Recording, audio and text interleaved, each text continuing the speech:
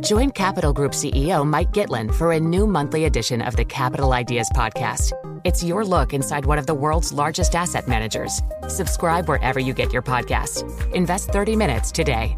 American Funds Distributors, Inc. The countdown has begun. This May, 1,000 global leaders will gather in Doha for the Qatar Economic Forum powered by Bloomberg, held in conjunction with our official partners, the Qatar Ministry of Commerce and Industry and Media City Qatar, and premier sponsor QNB. Join heads of state, influential ministers, and leading CEOs to make new connections and gain unique insights. Learn more at QatarEconomicForum.com. Good morning. I'm Doug Krisner. And I'm Brian Curtis. Here are the stories we're following today. UBS is planning to cut more than half of Credit Suisse's workforce starting next month. It's a result of UBS's emergency takeover of the Swiss bank. We hear bankers, traders, and support staff in Suisse's investment bank are expected to bear the brunt of the cuts, with almost all activities at risk. And this will impact workers in London, in New York, and also in parts of Asia. More from Bloomberg's Shonali Basak. Credit Suisse had a massive investment bank with a risk tolerance that was not quite the same at UBS. So it'll be interesting to see what the new combined entity seeks to do in the market. But it's very sensible that both in a downturn in the markets relative to a very big boom cycle, as well as a ton of overlap, and then you add in any attrition that you also might get on the heels of any potential overlap that there is when it comes to Credit Suisse and UBS staff, it's certainly a lot of jobs about to hit the market. We're told staffers have been told to expect 3 rounds of cuts this year. The first is expected by the end of July, and then 2 more rounds are tentatively planned for September and October. UBS has said it will save about $6 billion in staff costs in the coming years. Stateside regulators are overhauling rules on reviewing mergers. This is happening for the first time in 45 years. We have more on that from Bloomberg's Ann Cates. The revamp of the Hart-Scott-Rodino process could add 2 to 3 months to the timetable for corporate deals.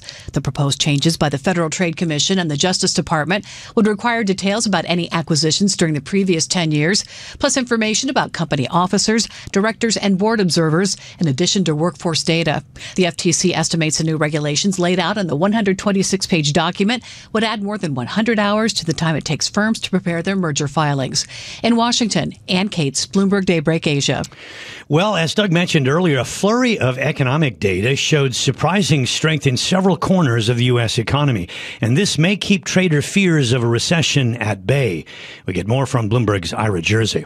The data that we've seen clearly suggests that the Federal Reserve might be able to hike again, certainly one more time. Whether or not they do 2, I think is going to be very dependent on the path of the economy for the third quarter. But yeah, the data is good. I mean, durable goods were strong, confidence was good, housing sales for May were pretty good. You still see overall an economy that hasn't yet rolled over. The surprising strength of the economic data comes on the heels of Fed Chair Jay Powell's recent testimony on Capitol Hill. He emphasized that the Fed is likely to resume tightening monetary policy after holding steady at this past month's meeting, the meeting earlier this month. Powell may reinforce that hawkish message on Wednesday as he and other central bankers convene at an ECB forum in Europe. Well, speaking of the ECB, we had the president of the European Central Bank putting the markets on notice today. Christine Lagarde said the ECB probably won't be able to declare an end to its historic cycle of interest rate hikes anytime soon. And she told an ECB forum today that a more persistent policy is needed to tackle inflation. It is unlikely that in the near future, the central bank will be able to state with full confidence that the peak rates have indeed been reached. Bearing a material change to our expectations for inflation, we will continue to increase rates in July. Now, Lagarde went on to say that interest rates will stay at elevated levels for as long as necessary, and this will allow more time for the full impact of those past actions to materialize. Separately today, a member of the Governing Council, this is Bostjan Vasle, was saying that hikes will need to continue if inflation proves to be more stubborn than is currently expected. Brian?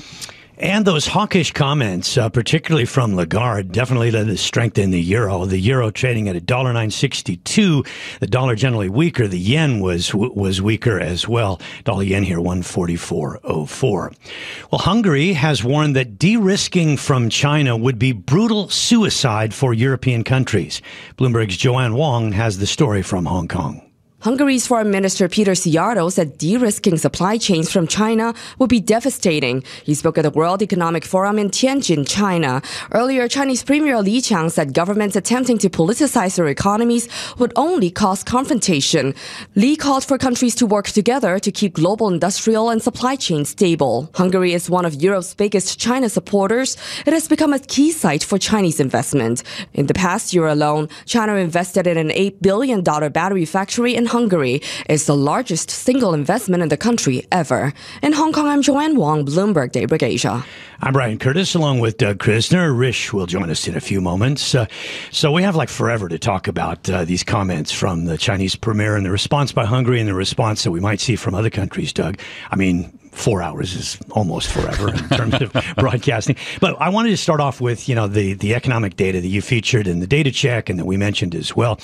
And you have to think about this. It's a little bit of a flip of what we thought might happen. But in some ways, the long period of low interest rates actually allowed people to term out their loans so that a hike in interest rates, a rise in interest rates, just didn't eventually have the negative impact that we were so sure it would have. We thought people will have taken so many loans at such low interest rates and they'll be overwhelmed by the hike in interest rates. But it turns out that people actually are pretty well positioned and they're not responding the way that the Fed and others thought. Yeah, it's kind of interesting, isn't it? Particularly when you look at the configuration of the yield curve, is inverted as it is. It's been telegraphing recession for such a long time, it seems like, and it's really not played out yet.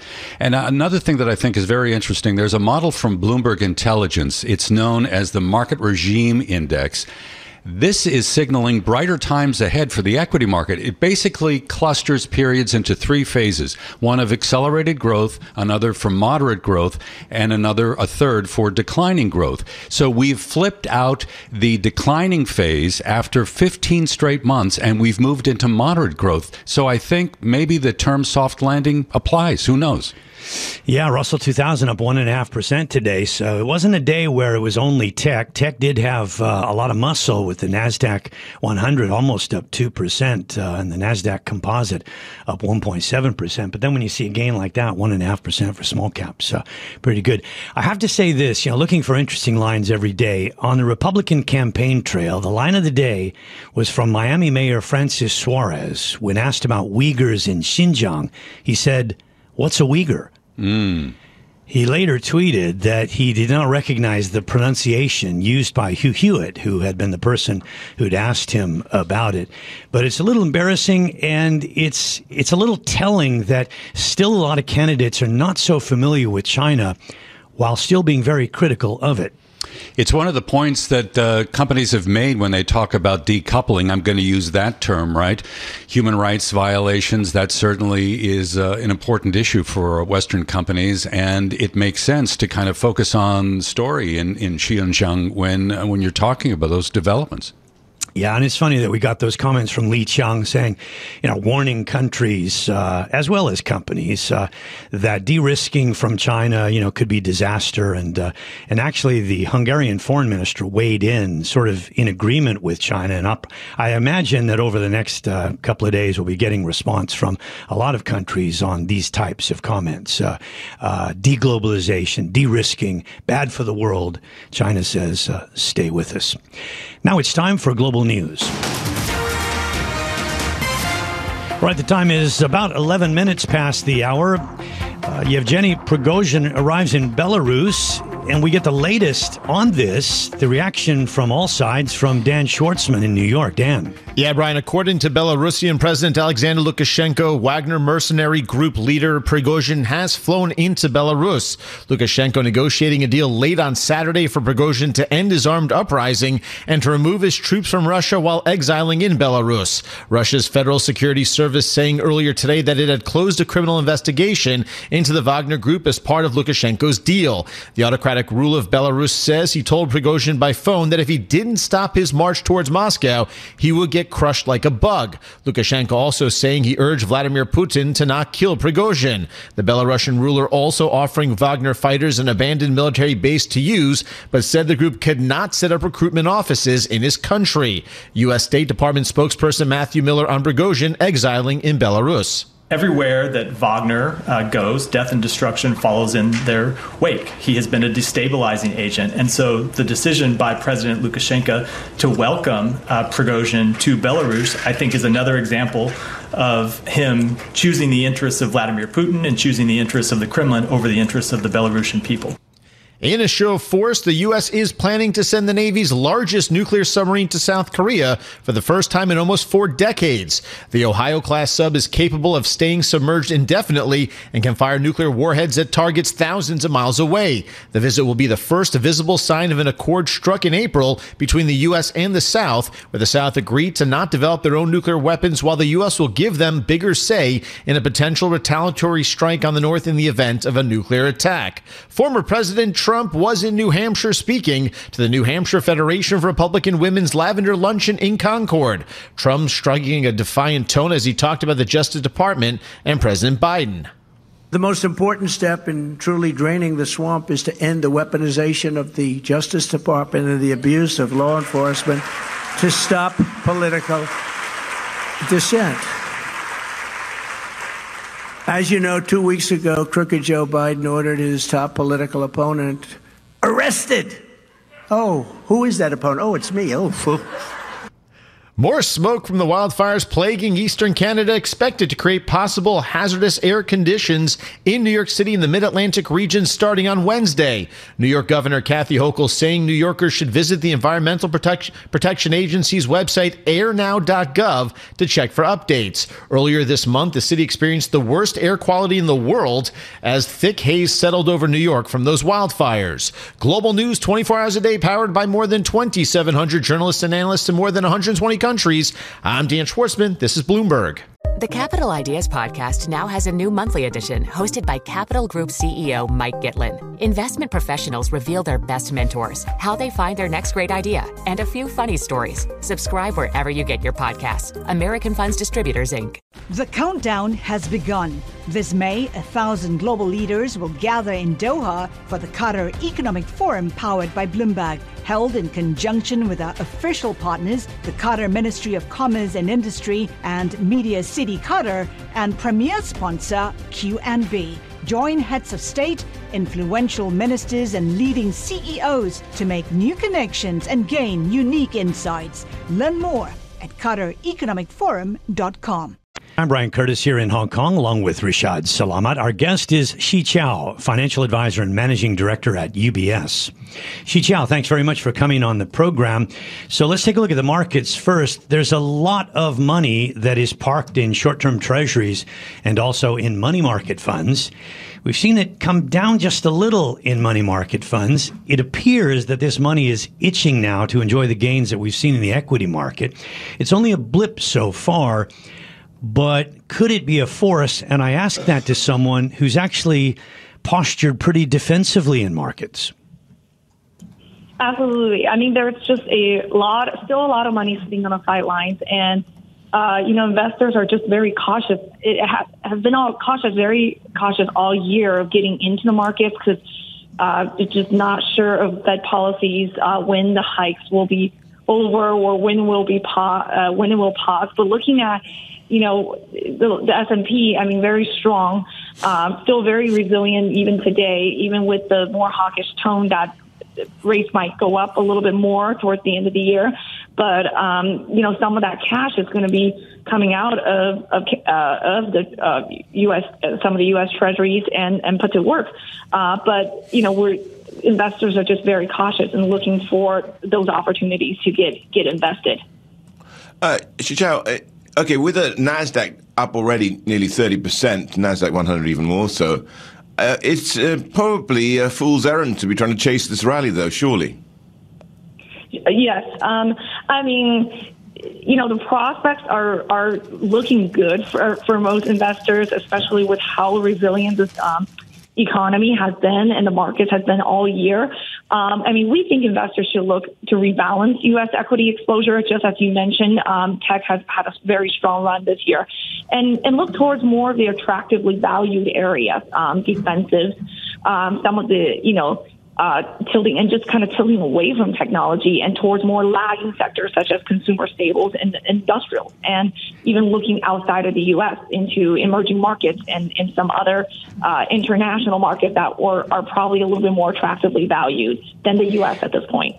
When I listen to some of your conviction calls and review them, I find it interesting because there's a lot of defensiveness, which we already mentioned, but there's also, some pretty strong offensive moves too. I mean, you like artificial intelligence, big data, and cybersecurity, and you prefer Chinese equities within Asia, which, to be honest, that hasn't been the place to be in the first half of the year. That doesn't mean it won't be in the second half, but if you think it will be a good place to be in the second half of the year, tell me why.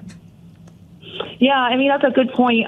Chinese-linked investments have lagged on growth and geopolitics in the first half for sure. But we hope that, because China is just such a strong economy, just as the U.S., both very, very important. We hope in the second half, with stronger internal consumption as China's coming out of the pandemic, one of the last to come out of the pandemic, and stronger earnings, and hopefully more geopolitical clarity, that should support Chinese stocks in the second half. And we do expect that China's economy to grow around 5.5% this year, but that's all going to depend if we get that clarity in the second half. Well, clarity aside, it's going to need some sort of catalyst because it's fast got that, it can't shake off the uninvestable tag that Chinese equities have at the moment. What other catalysts could there be? I think a lot of the catalysts would be just the U.S. and China relations. This is a very big part of what a lot of the talk is about, right? So once we have more clarity on that, I think China has just a huge economy. It's hard to miss, and hopefully some of that will start to come back in the second half, and some of the lagging investments in China in the internet, e-commerce, and all the different, including the property markets, will start to come back a little bit. So we had this big speech from the Premier Li Qiang yesterday, and of course a lot of people have focused on the comments that he made about deglobalization and derisking, kind of scolding countries that you shouldn't be doing this because it will be very bad for global relations.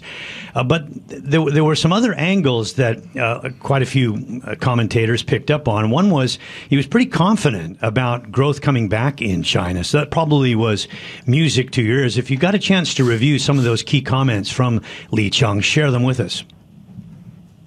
Yeah, I think in general, we it's not just China. We definitely prefer Chinese equities within our Asia strategy. But regardless of what happens with China, we want to focus on in Asia in general, and also the surrounding economies around China. Some of the Southeast Asian countries, Korea. There's a lot of countries around China will be listed if China starts to recover. And again, a lot of that will have to be when China does have stronger consumption and earnings. All right. So, the thing is, there's been a market shift, though, if we look at particularly the fixed income market and various options as well now, where people are no longer in any significant form, just as they were a mere 3 weeks ago, thinking they're going to be rate cuts by the end of the year. They're firmly kind of getting the Federal Reserve's message. I'm sorry, dialing back to Fed. And do you buy into this new narrative that this is the way it's going to be? We're going to be on a tight monetary policy for longer. Yes, I think it will be tighter for a little longer. Rates will stay a little high. The Fed's hawkish tone is not surprising. We are expecting probably 2 more quarter-point rate hikes. And I think it's just, the Fed is trying to balance the battle with inflation, right, against the risk to the economic growth and financial stability. So, expecting rates probably not to go too much higher, but we are going to have higher rates for a little longer. Yeah, just for fun, we have a minute, so very short answer. Have you not bought anything recently because interest rates have gone up? In your personal life, like a house or a car? Have you not bought anything that because rates went up? I mean, I would say yes. I mean, it's definitely. Okay. It's a little harder when rates are a little more expensive. Okay. Yes. I was going to ask Rish. Rish, have you not bought anything recently because of high interest rates? I never buy anything. Oh, okay. All right.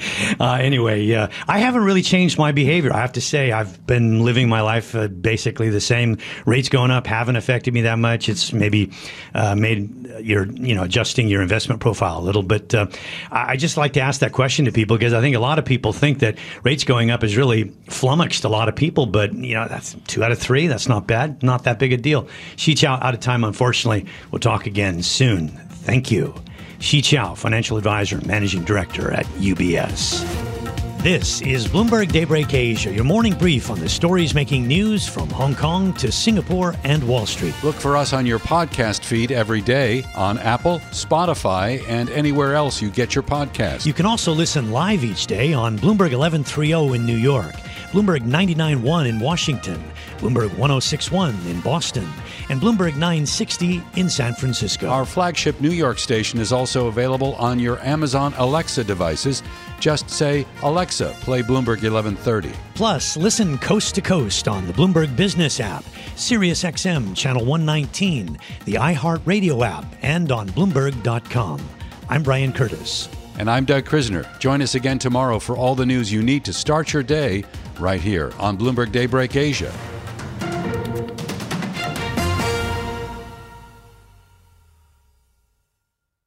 The countdown has begun. From May 14th to 16th, 1,000 global leaders will gather in Doha for the Qatar Economic Forum powered by Bloomberg.